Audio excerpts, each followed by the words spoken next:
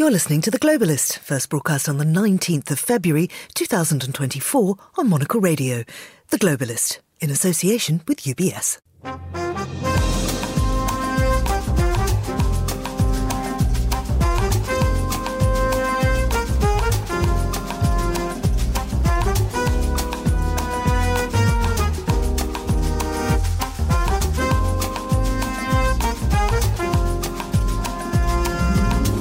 Hello, this is The Globalist, broadcasting to you live from Midori House in London. I'm Georgina Godwin. On the show ahead, it's been a weekend of high-level meetings. The Munich Security Conference attracted 450 senior decision-makers, as well as leaders from around the world, including the Greek Prime Minister. I'm very, very happy and very privileged that as a leader of a centre-right, conservative but also progressive party, we were the ones who actually brought this piece of legislation in front of Parliament and got it through with a very strong majority. Kyriakos Mitsotakis talking to our Andrew Muller on the same-sex marriage bill, which has just been passed. We'll also have a readout from the African Union summit, which concluded yesterday, and look at the Japan-Ukraine conference for promotion of economic growth and reconstruction. The reverberations caused by the death in prison of Russian opposition leader Alexei Navalny continue around the world. Putin is responsible for Navalny's death. Putin is responsible.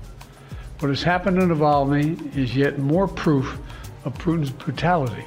Joe Biden joins the chorus of international condemnation. We'll have analysis of the situation. Then a blast of television news. And finally, we meet Canadian singer Ali X. That's all ahead here on The Globalist, live from London.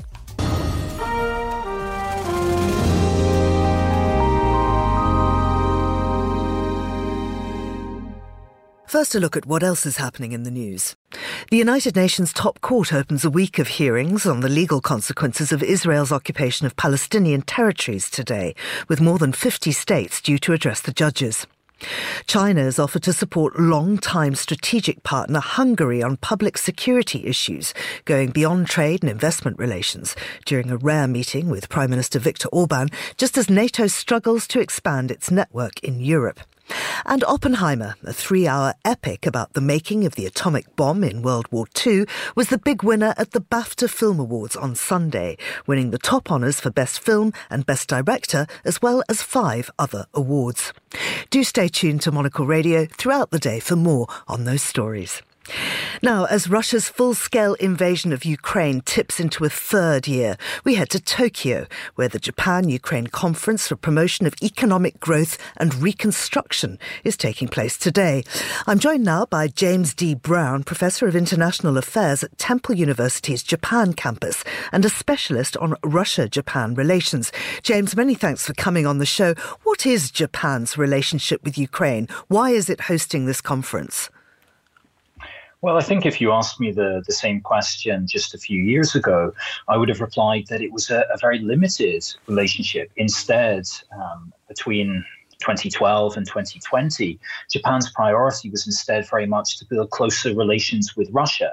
But with the start of the invasion of Ukraine, that very much changed for Tokyo. And they recognized that Russia's invasion of Ukraine was not simply a matter for European security, but was actually very much a threat to the international order on which Japan's own security depends. And so for that reason, they've joined European and North American partners in introducing tough sanctions on Russia, and also on the flip side of that, providing support for Ukraine.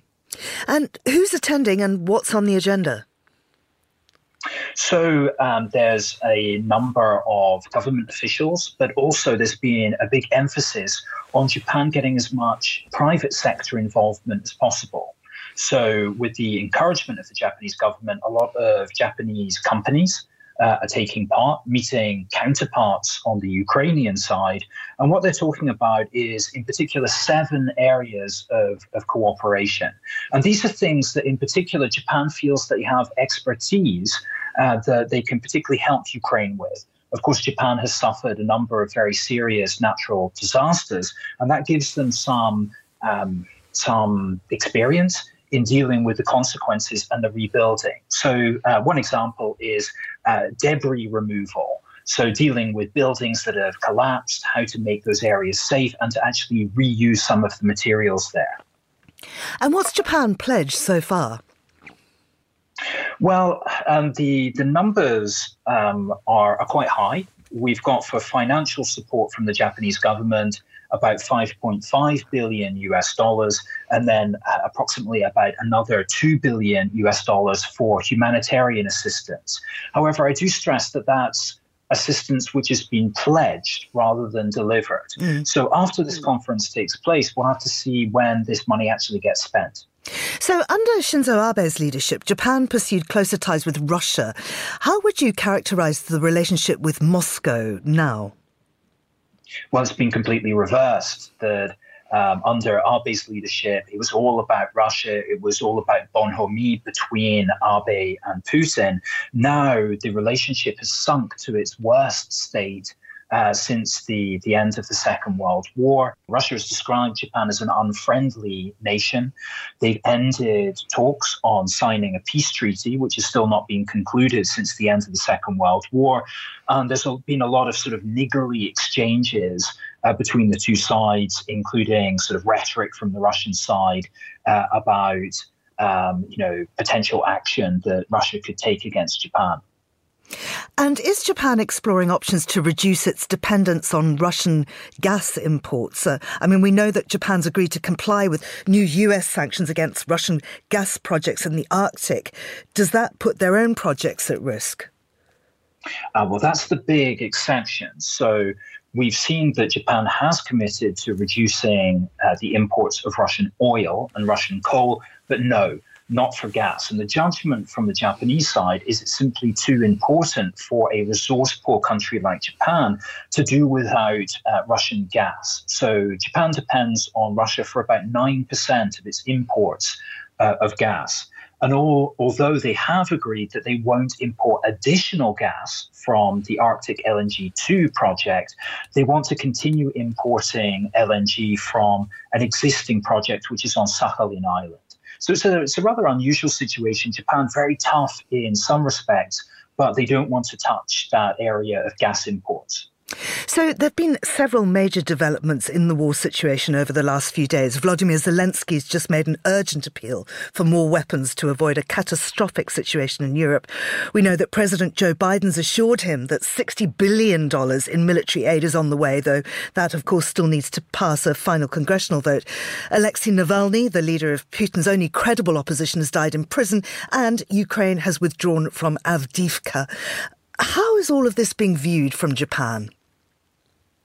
Well, I think from the Japanese point of view, there's the feeling that there's no point pretending that they can assist Ukraine in the same way as the United States. There's no way that Japan can step in if US support were to disappear. So instead, the view in Tokyo is that they need to support Ukraine in their own way, which means when they do provide military equipment, it's of a non-lethal type, and also that they'll place greater emphasis on civilian support than perhaps some other countries that are supporting Ukraine.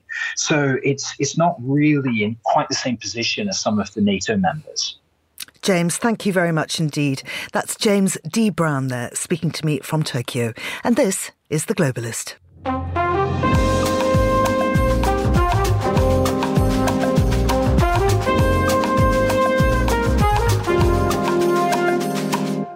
The Munich Security Conference included world leaders from a range of nations, among them Greek Prime Minister Kyriakos Mitsotakis, fresh off a bill in his own parliament that made Greece the first Orthodox Christian country to legalise same-sex marriage.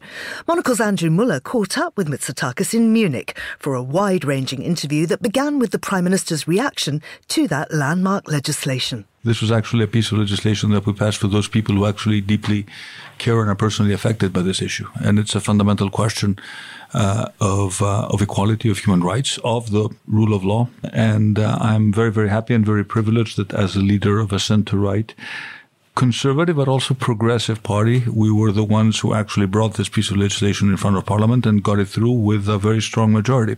I'm also happy because this gave us the opportunity to explain to Greek society what this bill is really all about.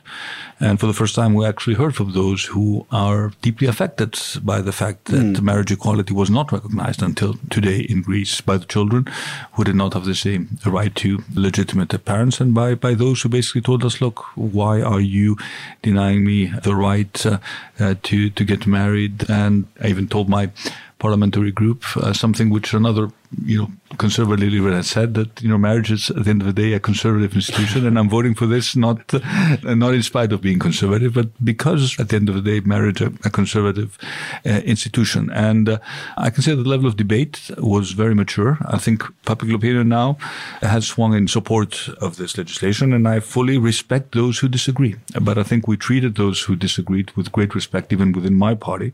I never used the whip, so I let people choose, my MPs choose freely what they wanted to vote for, and I'm happy that more than 2/3 actually ended up supporting the bill. Do you see this particular act of progress, though, as something in isolation, or as you see it, does it fit into a broader programme of rebuilding, reconstruction, perhaps even modernisation of Greece, following where Greece was, if you think back 10, 12 years ago? Oh, very much a second. I've made my second term about what I call multi-dimensional modernization program. And of course, this includes issues related to human rights, but also extends, way beyond that. My goal has always been to make Greece a true European country and to achieve true convergence, and why not surpass, the European averages in those indices where we can actually be a protagonist. So this is a long-term program. I never forget that Greece was the 10th country that actually joined the European family back in 1981. But of course, we had to deal with a lost decade, which robbed us of a quarter of our GDP, and we're gradually catching up. We need to accelerate the pace of growth. At the end of the day, it is about growth. Convergence is about growth, but it is also about equitable growth. And that is why I focus so much on making sure that our policies are just, and that the wealth that we create is spread evenly. So my focus is on wages, on improving the minimum wage, on improving the average wage. I've set very clear targets about what I want to achieve over the next 4 years, and I think we're well on track to achieve those targets. Obviously, a theme of this Munich Security Conference is going to be former President Donald Trump's bizarre outburst, and it's not the first one he's made, about lackadaisical defence spending by America's NATO allies. And I don't want to talk about Greece so much within NATO, but Greece as a defence force itself, is that something you think needs to be stepped up? Because there is an extraordinary statistic, which you will be well aware of, but listeners may not, that it certainly made my eyebrows raise when somebody pointed it out to me, that Greece, though it is a reasonably small country, does still control 21% of the global merchant fleet in terms of tonnage. And obviously Greek-owned and operated ships have been attacked by Houthis in the Red Sea. I know the Hellenic Navy has sent one frigate, though I believe it doesn't actually have anti-ballistic capacity. Do you think Greece needs to become more of a naval power commensurate with its status as a great maritime nation? First of all, let me point out that Greece is spending 3% of its GDP on defense. And we have been consistently above the 2% threshold, even during the very difficult years of the economic crisis.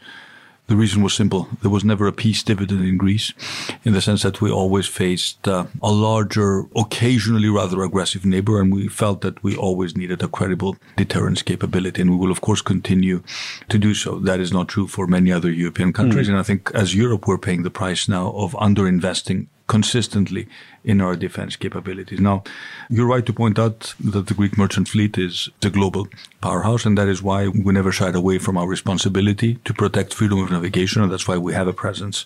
We will be having a presence. The ship will sail very, very soon, fully equipped with all the necessary technology to protect itself, and it will go to the Red Sea. And we are also the ones assuming control of the European operation Aspides, which means shields, which works in conjunction with the Prosperity shield in the Red Sea. Now, in terms of strengthening our Navy, we have a rather capable Navy, but we're also investing heavily in terms of upgrading our naval capabilities. The first of the 3 ultra-modern frigates we ordered from France will be arriving. It's already at sea. It will be part of the Greek Navy next year. And of course, we're looking at the future of naval deterrence, including unmanned ships, and why not submarines. So what we want to do is to make sure that as a big spender on defense, we also develop our own technological capabilities. But this is something which is not just relevant for Greece, it is relevant for Europe. I fully agree with the comments made by the Commission President that we will need to spend more on defense, but we also need to be smarter when we spend on defense. There is very little joint procurement. There is still a colossal fragmentation of the defense industry in Europe. And regardless of what happens in the US, the Ukraine war should have been and is, to a certain extent, a wake-up call from the big projects such as anti-air defense to the mundane issues of producing enough shells for artillery, which many people thought was not necessary, but proves to be indispensable in a prolonged ground war. There is, of course, a frequently volatile region immediately to Greece's north. And I believe you were meeting with Albin Kurti, Kosovo's prime minister, today. We know that because we spoke to him this morning. Would it not make the Balkans a more secure place if Kosovo was more sure of its place in the world? And would it not help with that if Greece recognized it? Well, we've been strong proponents of the European path of the Western Balkans since what we call the Thessaloniki Declaration back in 2003. I mean, it's been 21 years since then, and we have not made as much progress as we would like. But I think the whole Ukraine topic has brought the issue of the European enlargement again to the forefront. Now, we've been very, very clear in terms of trying to facilitate, the dialogue between Pristina and Belgrade. And I think we've been also very frank with both. I've been frank. I was visiting President Vučić a week ago. I saw the Prime Minister Kurti. I have very good relations with both, that both need to take a step back at some point and stop pointing fingers at each other if, we want to make some real progress. With Greece's position for the foreseeable future it is not going to change. What we need to do is ensure that the situation is resolved and that commitments which have been assumed. And I also told the same thing to Prime Minister Kurti regarding the Association of Serbian Municipalities. These decisions need to be implemented. I just want to go back to the thing you mentioned about what you've been able to accomplish as a nominally centre-right politician, and especially in the context of what Greece has been through and what has been tried in Greece over the last decade and a bit. There are countries wondering how they can tackle populism, suggesting that there are extremely simple solutions to very complicated problems. And however often they get proved wrong, they never quite die out. Do you think anything you've done in Greece in your time as Prime Minister is actually exportable? Is there somewhere in here the genesis of a cure for populism? I don't think there is a general template for combating populism, and all political systems have their own peculiarities, their own electoral laws. In our case, we've been able to form a single party government. In other countries, coalitions are a necessity. But maybe I have a few thoughts to share with you and your listeners on this topic. At the end of the day, one needs to understand that the grievances that fuel the populist response are real grievances, whether they have to do with income inequality or with people feeling lost in a globalized world. Do you think they're always real grievances? Aren't some kind of populist eruptions animated largely by fantasies? I think that grievances related to income inequality are very real. Sure. You just look at the numbers. And at the end of the day, because it is usually about the economy, that is the case. And there are cleavages and people who feel that they're left behind. I mean, look at farmers now. We've had farmers protests in Greece. It's very easy if you live in a big city to say, who are these guys with their tractors just showing up on the streets if we give them so much support? But that is, I think, a simplistic question. For example, when we looked at the problem in detail, we realized we needed to do something, for example, about the electricity that farmers pay. And we found a solution to give them a better electricity price, because if they're not competitive and if they stop doing what they do, this will create huge consequences, not just for our safety of our food supplies, but also for regional cohesion. So I'd say quite a few of the grievances are real, but I'm not talking about the conspiracy theories. But there is something there that needs to be acknowledged. I think the second thing is that there's been enough finger pointing by the Davos or Munich Security Conference elites to those people, and that never works well. The sort of deplorable attitude, I think, can be a complete catastrophe. But then, of course, when it comes to real solutions, what we have done, it's sort of, I call it the new triangulation sort of approach to politics. Be clearly pro-growth, reasonably lower taxes while maintaining fiscal discipline, attract investment, simplify the business environment, create jobs on the economy. So a liberal approach on the economy that puts a lot of faith in private entrepreneurship. what I call a responsible patriotism approach when it comes to issues of foreign policy. So we were tough with Turkey. We increased the deterrence posture. We managed the migration problem reasonably well. This, I think, caters well to the more conservative part of a center-right, but also be rather progressive when it comes to social policy, raising the minimum wage beyond what many people expected, coming up with strategies for those who are, less privileged, doing marriage equality, which sort of opens up a new possibilities for a moderate center-right party. But we've also had another advantage. We actually elected the populists to power. And it was a strange alliance of hard left and hard right populists. And it was a disaster. And people still remember that. But of course, when you're in your second term, you don't compete with who was in power 5 years ago. You have to solve real problems. And as long as people think that you try hard, you have to be honest, you have to acknowledge your mistakes, but you still have to deliver. And we are delivering, especially when it comes to the economy. I think people will give you the benefit of the doubt. And in our case, they voted for us again. There's a thing here I wonder about as well in terms of tackling populism, which, as you know, is often tied to paranoia about immigration. And I do wonder whether, I'd be interested to know what you think, whether the problem is not so much that people fear immigration or dislike immigration, but what they actually dislike is the appearance of disorder, the idea that there's no program, there's nobody in charge. I think you're right. But Greece has been, in various respects, a success story when it comes to integration. Look at, for example, the Albanians who came to Greece in the 90s. We have second generation kids are born in Greece. They're Greek citizens. They go to Greek school. They consider themselves Greek.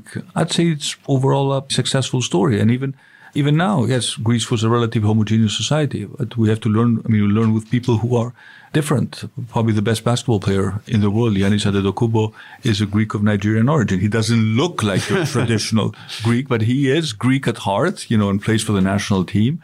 But you don't have to be a star at basketball in order for Greece to treat you well, if you happen to come to Greece and be born in Greece. So the question is, how do you expand this attitude towards those people who want to live in Greece and consider Greece their home? And for those who actually come to Greece and obtain asylum in Greece, they're welcomed. And they should be welcomed in Greece because we also have real needs in terms of our labor market. And we are a society also of people who have emigrated.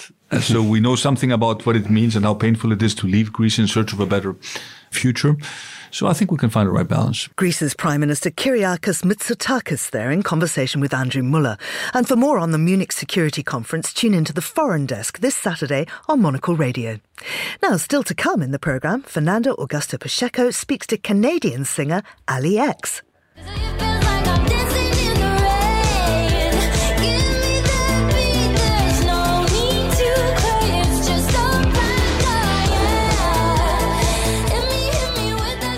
This is The Globalist. UBS has over 900 investment analysts from over 100 different countries. Over 900 of the sharpest minds and freshest thinkers in the world of finance today. To find out how we could help you, contact us at ubs.com.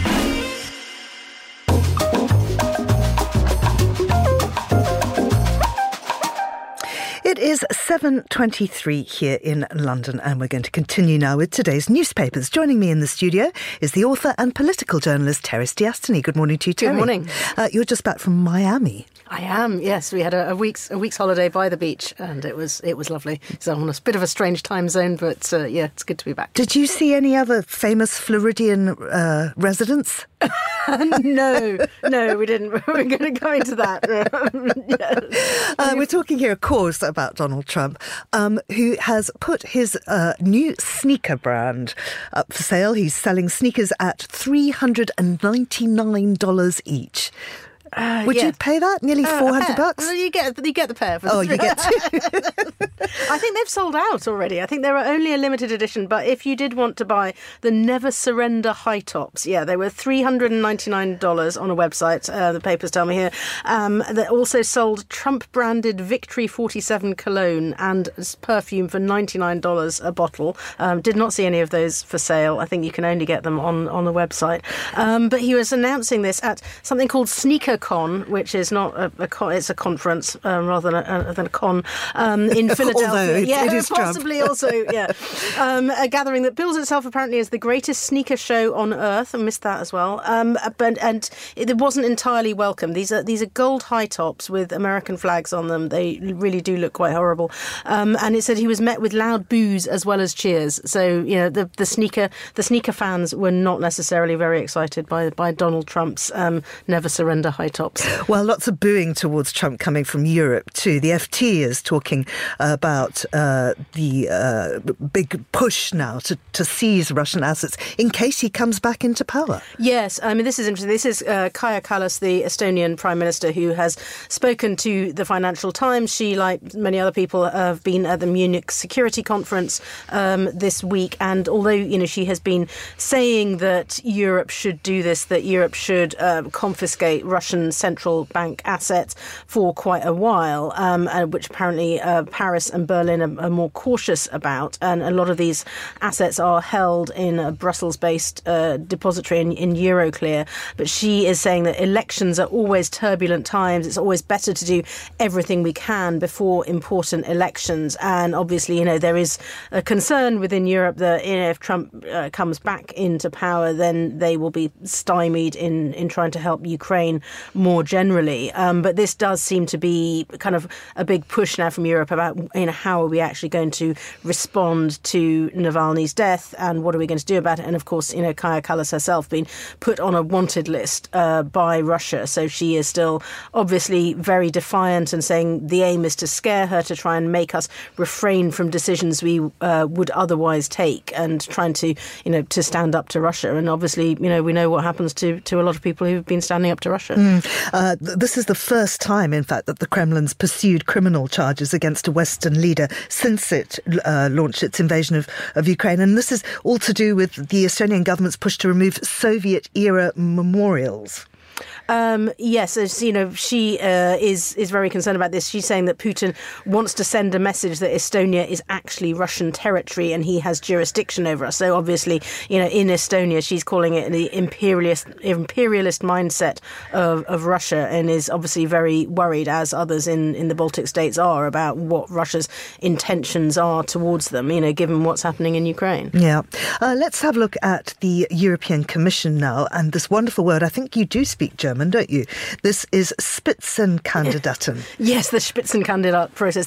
Reading this article, there's an article in The Guardian here which is saying that Ursula von der Leyen is going to announce today that she's going to seek a second term as the head of the European Commission. But the more you get into kind of the woods of this, you realise that this is a long and complicated process. So she has to be selected by her own party, the CDU in Germany. Then she has to get other parties within the EPP, the sort of centre-right group, to back her as well.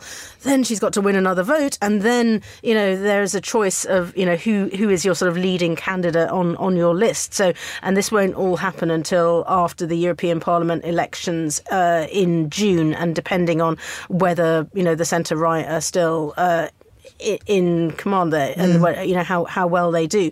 But also, interestingly, we're just talking about Kaja Kallas of Estonia, that she is also being seen potentially as a rival candidate for the job in the summer. But it's interesting that the horse trading starts now in February for a process that is finally going to have its outcome in June, and this just shows how complicated the whole thing is. Really. No, absolutely. Let's bring it back to the UK now, and the fact that schools here have been told to ban mobile phones. Yes, this is an interesting one from the UK government. And I have to say, this is something that they keep announcing, and then they keep changing their mind about what exactly they are going to do. So according to the front page of The Times this morning, saying schools will get new powers to ban mobile phones. Now, it has to be said that most schools do not let children have mobile phones kind of out and used in class. So there are lots of concerns. There are particularly concerns about children using social media media. And obviously, very movingly, we've had the mother of Brianna Ghey, who was a teenager who was murdered, saying that they need to do more to restrict children's access to social media. But I think there's quite a few problems with this. Do you say to children, one of the options here that the government's considering is saying you can't bring a phone into school grounds at all. You've got to leave them at home. You can't bring them onto the school premises.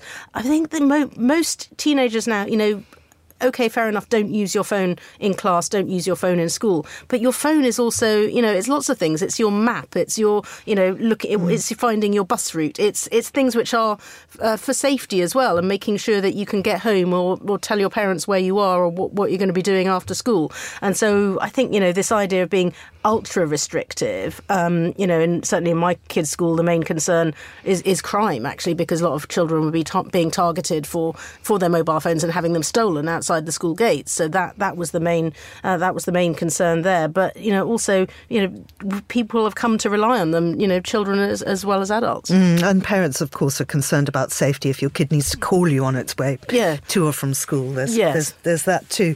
But as the teachers' unions say, this is not something that actually needs to have a legislation behind it, because schools ban them anyway. Yes, exactly. And most schools have quite strict policies. Either, you've got to leave your phone in a locker at the school gate, or in the school, or you just being told don't pull your phone out in class and use it, because it will be confiscated and it will be eventually given back to you at the end of the day or the next day. So this schools are saying, does the government really need to intervene directly in what schools are doing there? Yeah. Now, if we delve deep into the Times, on page 26 we find this extraordinary story: MI6's quest for the Holy Grail thwarted by a Spanish cleaning lady. Yes, this is a very strange story. Actually, this headline just kind of caught my eye, and I thought we should talk about this. This is it's like something out of Indiana Jones, isn't it? It's sort of Indiana Jones and the Spanish cleaning lady. But this happened apparently, and I think you've got to take this one with a fairly large pinch of salt. Apparently, during the Spanish Civil War, there is a cup which many people believe to be the Holy Grail. Who knows if it actually is the Holy Grail? Because obviously there's loads of different theories. The one that Jesus used at the Last Supper. Jesus used at the Last Supper. Yeah. And apparently it is in Valencia. There's an agate cup which many people believe to be the Holy Grail, and it was threatened by both sides in the Spanish Civil War. People wanted to steal it. But the Spanish cleaning lady took it home, risked her life. Sabina Sue hid it among the springs of a sofa. But apparently British Secret Services had offered her and her family safe passage to the United Kingdom if she would bring the Holy Chalice with her and hand it over to Britain. But she didn't trust MI6 to do this, and kept the chalice in her sofa, and I presume eventually it was returned and didn't come to Britain, and we did not have the sort of the Indiana Jones chalice escapes from Spain during the Civil War. But but who knew? As the article says, this could now be 3 or indeed 4 different Hollywood movies. Perhaps it will. I'll pitch it right there. Terry, thank you very much indeed. That's Terry Stiastany there. Now, here's what else we're keeping an eye on today. The United Nations top court opens a week of hearings on the legal consequences of Israel's occupation of Palestinian territories today, with more than 50 states due to address the judges. This comes as Israel warns that unless Hamas frees all hostages held in Gaza by the 10th of March, an offensive will be launched in Rafah.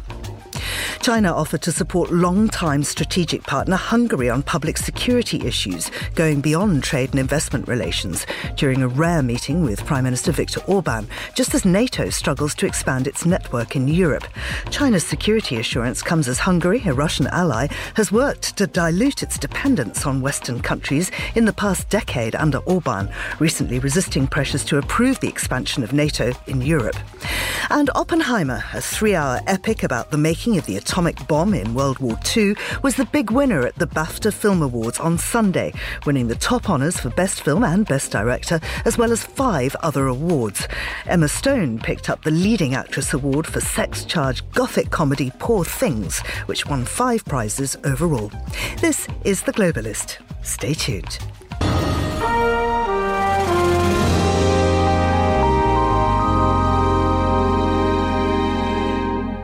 As has been widely reported, Alexei Navalny, the Russian opposition leader, has died in prison. But everything from the whereabouts and condition of his body to the timeline of his demise is unclear. What's not in contention is the worldwide condemnation of what most people believe to have been a state-sponsored murder. Mark Galeotti is a political analyst and author of Putin's Wars from Chechnya to Ukraine, and he joins me now. Mark, I wonder if you could run us through what's emerged since the Russian prison service announced Navalny's death. We understand that the FSB visited the Polar Wolf prison camp in the Arctic Circle just before the event was announced, that his body has now been found covered in bruises, that he may have died much earlier in the day. What is the detail?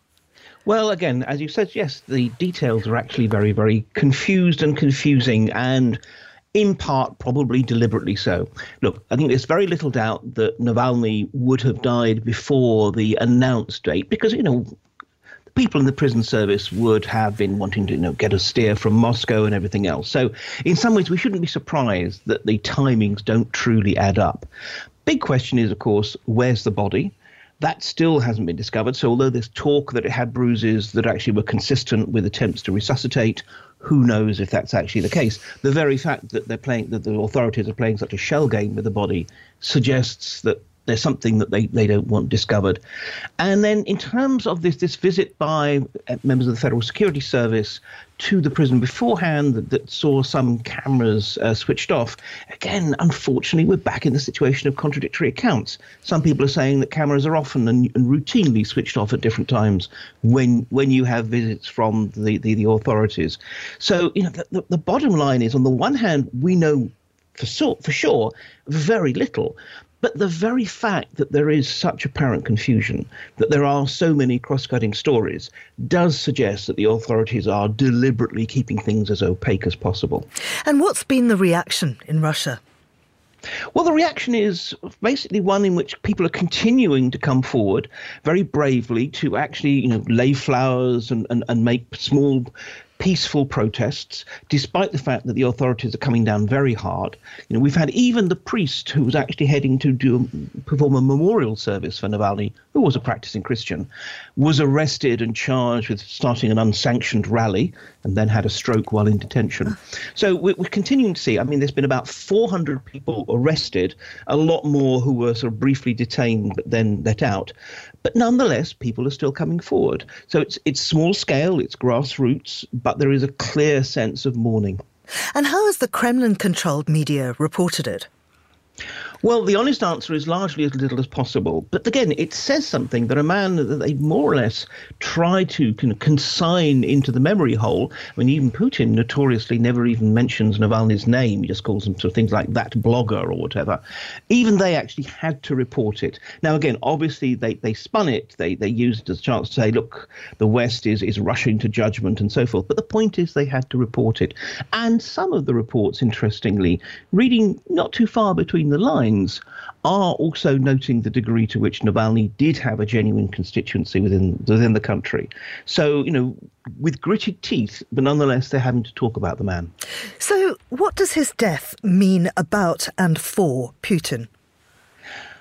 Well, in the short term, one could actually say that his death, whether it was deliberately arranged by the Kremlin or whether it was indirectly arranged by sort of taking a man with a system that was already compromised by being poisoned with Novichok and then sticking him in exceedingly harsh conditions, but that it represents the degree to which the state is powerful, that it can kill whoever it wants and doesn't have to care. On a larger level, though, I think it actually suggests that the state is increasingly worried. Navalny's great strength was precisely that he had the potential to reach out beyond the usual metropolitan middle-class liberals to a much, much wider national constituency. And that is the big fear of the regime at the moment, at a time when there's so many different reasons for people to be unhappy, whether it's the war or worsening quality of life. So I think it does suggest that this is a state which is now more and more uncomfortable, and as a result is becoming more and more thuggishly authoritarian. This is more of a kind of a banana republic now than anything else. There's been an international outcry. How will the West respond? So far, it's just been threats. To be perfectly honest, there's really not much that the West can really do. I mean, we will see some, further sanctions, maybe on people within the prison service or whatever. These aren't going to have much of an effect. So firstly, there's going to be performance sanctions. There's also going to be people using Navalny's death as an excuse to push whatever particular goal they had beforehand, whether that's why Ukraine needs more tanks or whatever else. When it comes down to it, I think we have to recognize that there is a limit to the amount of traction that the West has on Russian domestic politics. When it comes down to it, this is actually for Russians in due course to resist. Do you think his death will spark any change? Look, in the long term, I think it is one more way in which his death emphasizes to ordinary Russians just what kind of a state theirs has become. And in particular, Navalny stood for, and it sounds like a very sort of mawkish comment, but hope, optimism, the sense that Russia could be different. And in that context, actually, it may well be that as a martyr and a symbol, he turns out to be more powerful than he was as an individual stuck behind the razor wire in an Arctic Circle prison camp. But I think we have to recognize that Navalny's life and his death were indeed significant, but only a small part of a wider struggle between Russians who feel that they want and deserve a better kind of state and a regime that really just wants to preserve its own opportunities to steal with impunity. Mark, thank you very much. That's Mark Galeotti there. And Mark's book is Putin's Wars from Chechnya to Ukraine. This is The Globalist on Monocle Radio.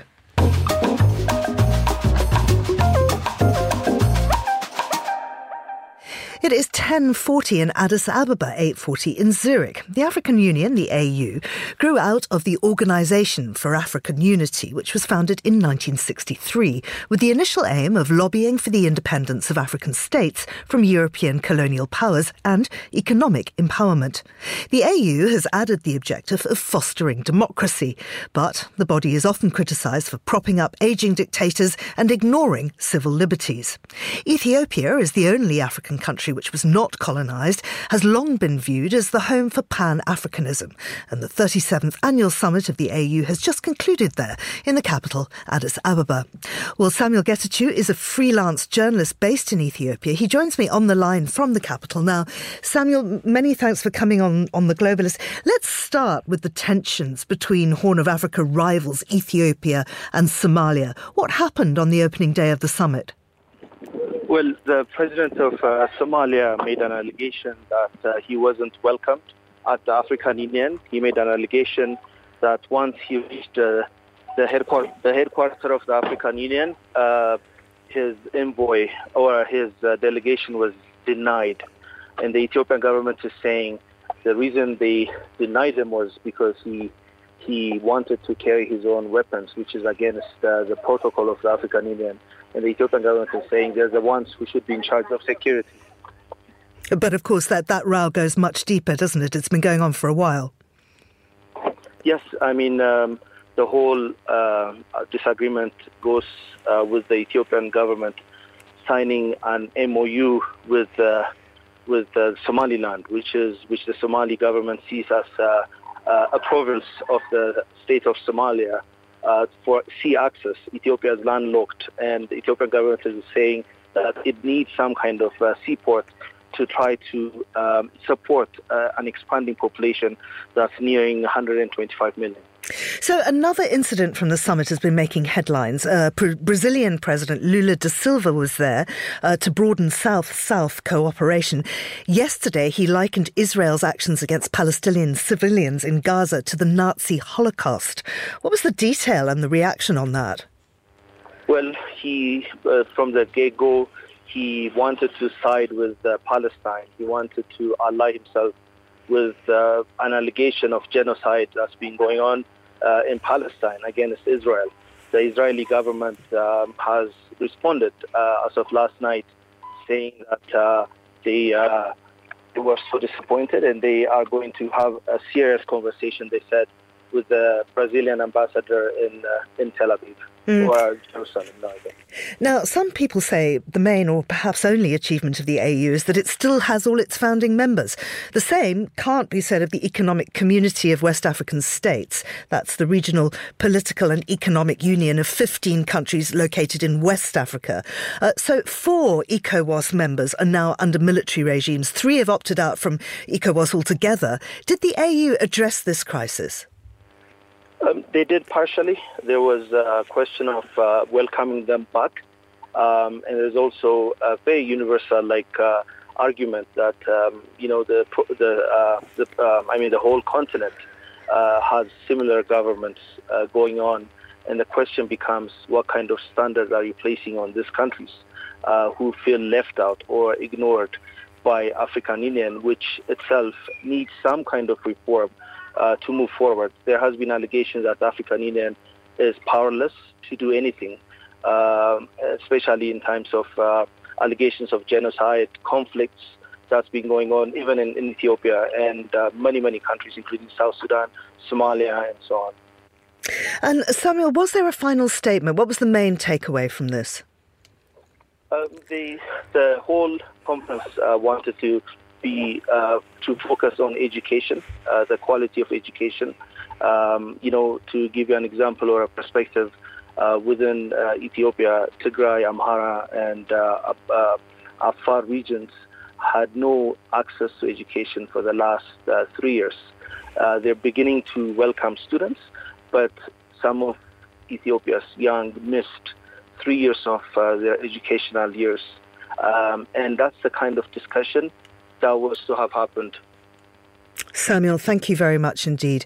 That was freelance journalist based in Ethiopia, Samuel Getachew. And this is The Globalist on Monocle Radio. UBS is a global financial services firm with over 150 years of heritage. Built on the unique dedication of our people, we bring fresh thinking and perspective to our work. We know that it takes a marriage of intelligence and heart to create lasting value for our clients. It's about having the right ideas, of course, but also about having one of the most accomplished systems and an unrivaled network of global experts. That's why at UBS, we pride ourselves on thinking smarter to make a real difference. Tune in to The Bulletin with UBS every week for the latest insights and opinions from UBS all around the world.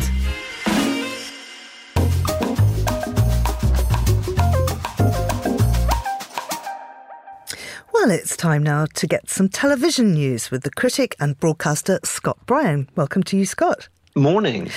Now, we're going to start off with a story that's been reported in The Guardian. It's about Paramount, and they cut 800 staff just after the Super Bowl was the biggest ever TV show. What possible justification is there?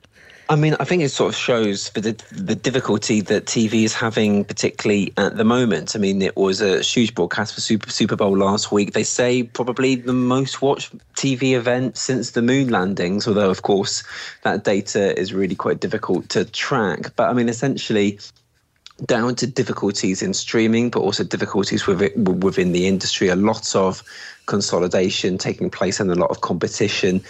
Paramount itself was rather a late entrant into the streaming wars, which of course were forged ahead with the likes of Amazon and Netflix. Are having to sort of cut back at around 800 roles so far. And I mean, this comes not long after other parts of the media industry, including CBS News, which is also, of course, part of Paramount, have also announced cutbacks too. So I think it sort of highlights that even though there are those big shared TV moments that millions of us can watch at the same time, particularly around sport, we've also got, of course, two big elections taking place this year, the US and the UK one, plus the Olympics and other big events such as Eurovision.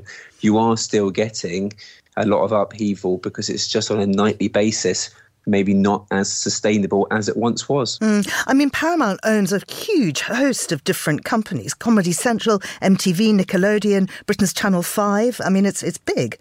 It is. And I think it's also the fact it's about trying to reflect where audiences are heading. And I thought it's really rather interesting that this time last week, of course, we had Jon Stewart, who is the late night satirical news host, return on The Daily Show, which has been, of course, a mainstay, a sort of torchbearer, particularly with left-leaning viewers, very much reflecting their frustrations, but also, I think, providing a big generational voice. But what you've also had at the same time is about a 60% fall in late night TV viewership, and even a larger one, about 75% fall of viewers of The Daily Show itself from the time that Jon Stewart last hosted to when he's been picking it up now. So I think it's sort of shown about how, particularly as people head to streaming, they might not be watching the same programs. They might not be watching sort of late night programs in the same way. They might be sort of choosing big, shiny reality show releases or big sort of global dramas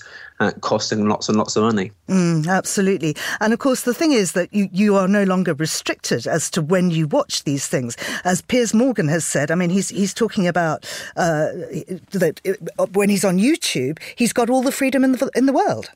Yes, I mean, this is, I think, an interesting sense of PR spin, because he's been saying that his show, Piers Morgan Uncensored, which was supposed to be sort of talking about cancel culture and trying to sort of cancel the cancel culture.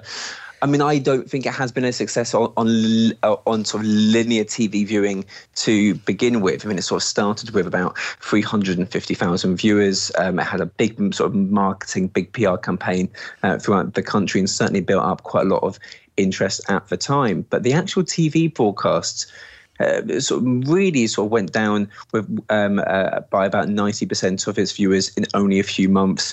I think last week a broadcast only had 9,000 viewers.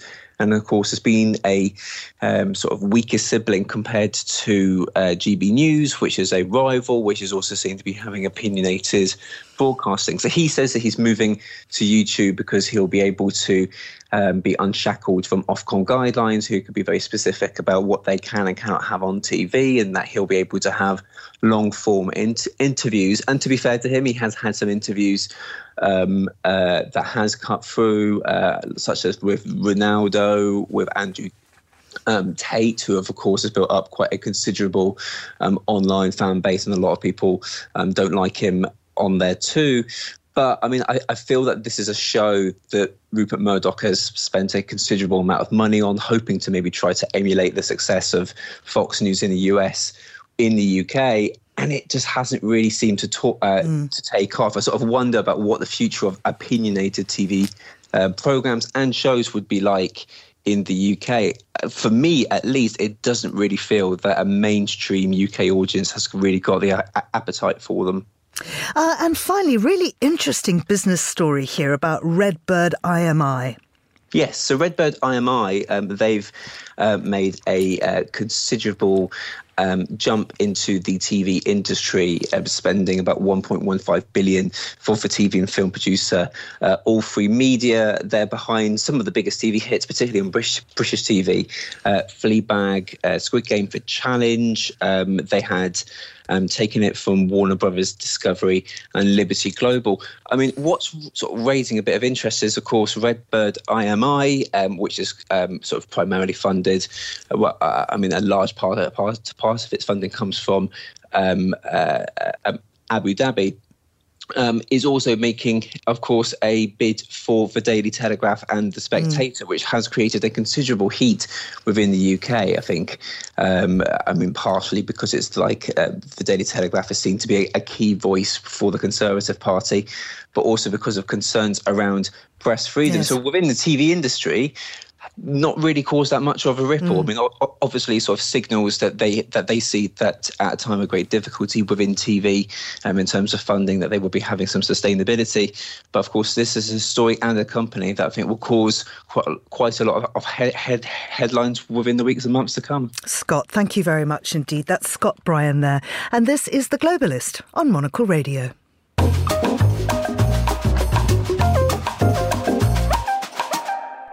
And finally on today's show, Toronto-born singer Ali X is back with a new album, Girl With No Face. It's out this Friday. It's her first self-produced album full of icy 80s electro tracks. Monocle's Fernando Augusto Pacheco caught up with Ali X.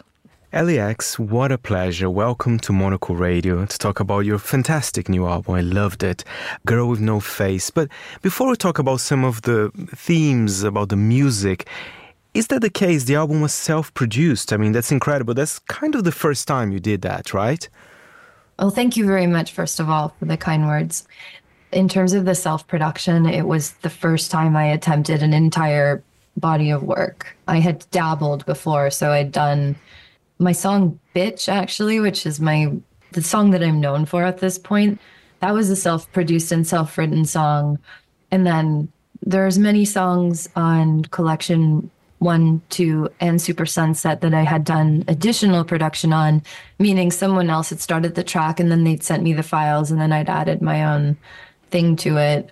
Also, early songs like Prime on Collection 1, I made the demo for that and then passed it off. So I dabbled, but I'd never attempted a full record because I knew it would be a huge challenge and a huge learning curve. So this is the first time.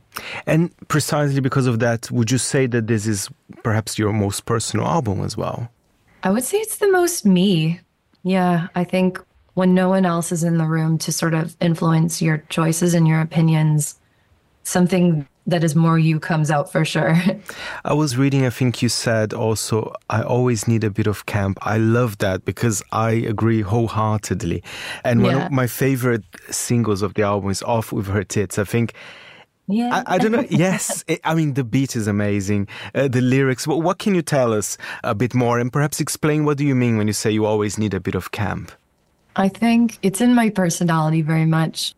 And to be honest, my best friends always have this quality as well, where there's this real acknowledgement of the darkness and the pain of existing as a human on planet Earth. Yes. But there is a humor that is used to express it. And my dad's from the UK, and it's also a very British thing, I think. Not taking anything that seriously, always taking the piss out of everyone.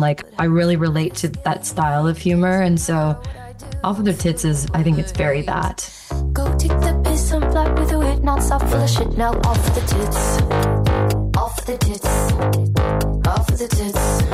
I love it. It's definitely one of my favorites. And I have to be honest, that album, it's very danceable. I mean, you can see the 80s influence. It feels very hedonistic at the same time, even compared with your previous album. What was your state of mind when you were making this album? Was that your intention? Because I love that. I mean, it's not an album for ballads, let's be honest here. No, there's one sort of ballad on there. But yeah, it's an album that's pretty upbeat, more danceable than my last records. I'm not really hitting the BPMs that actually make it like a club album, but it is danceable. And it's indulgent. I keep saying that. I just allowed myself to indulge in all my favorite sounds and all my favorite genres and references. And I think the 80s definitely was a very hedonistic time, and that there was all this new equipment that was happening and all this experimentation. And I think that was a time where people were really indulging. And so just by virtue of me referencing the 80s and the late 70s, I think that comes through as well. I gotta get down, I gotta get down.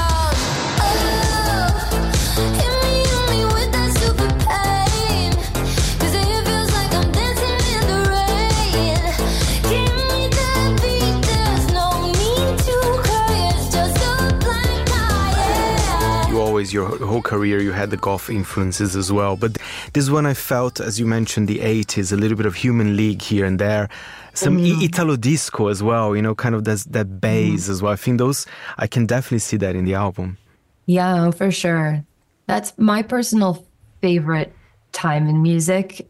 And I did something else with this album that I'd never tried fully before, which is I kept it pretty much exclusively analog. I didn't use plugins really, with a few minor exceptions, but mostly I was programming MIDI and sending it to drum machines and synths.